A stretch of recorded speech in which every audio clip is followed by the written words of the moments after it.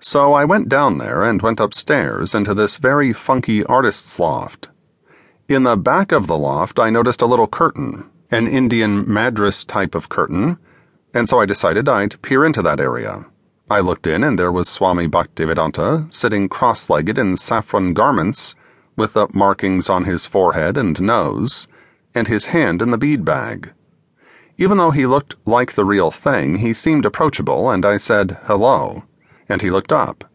I said, "Swami Bhaktivedanta?" And he said, "Yes." I said, "I am Howard Smith." Then we sat and talked, and I liked him a lot right away. I mean, I'd met a lot of other Swamis, and I didn't like them too much, and I don't think it's fair to lump them all together and say those Swamis in India, because he was very, very basic, and that's what I seemed to like about him. He not only made me feel at ease, but he seemed very open and honest, like he asked my advice on things. He was very new in the country. I thought his ideas stood a good chance of taking hold, because he seemed so practical.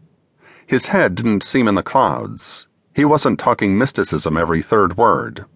I guess that is where his soul was at, but that isn't where his normal conversational consciousness was at.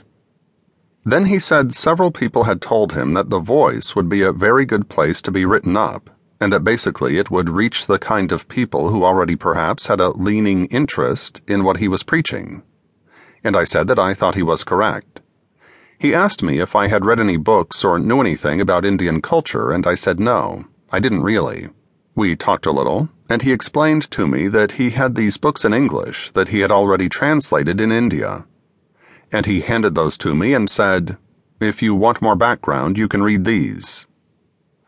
It was obvious to me that I was not talking to some fellow who had just decided that he had seen God and was going to tell people about it. He seemed to be an educated man, much more than myself actually, and I liked his humbleness. I just plain liked the guy.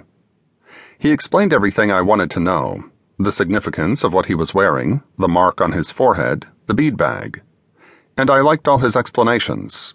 Everything was very practical. Then he talked about temples all over the world, and he said, "Well, we have got a long way to go, but I am very patient."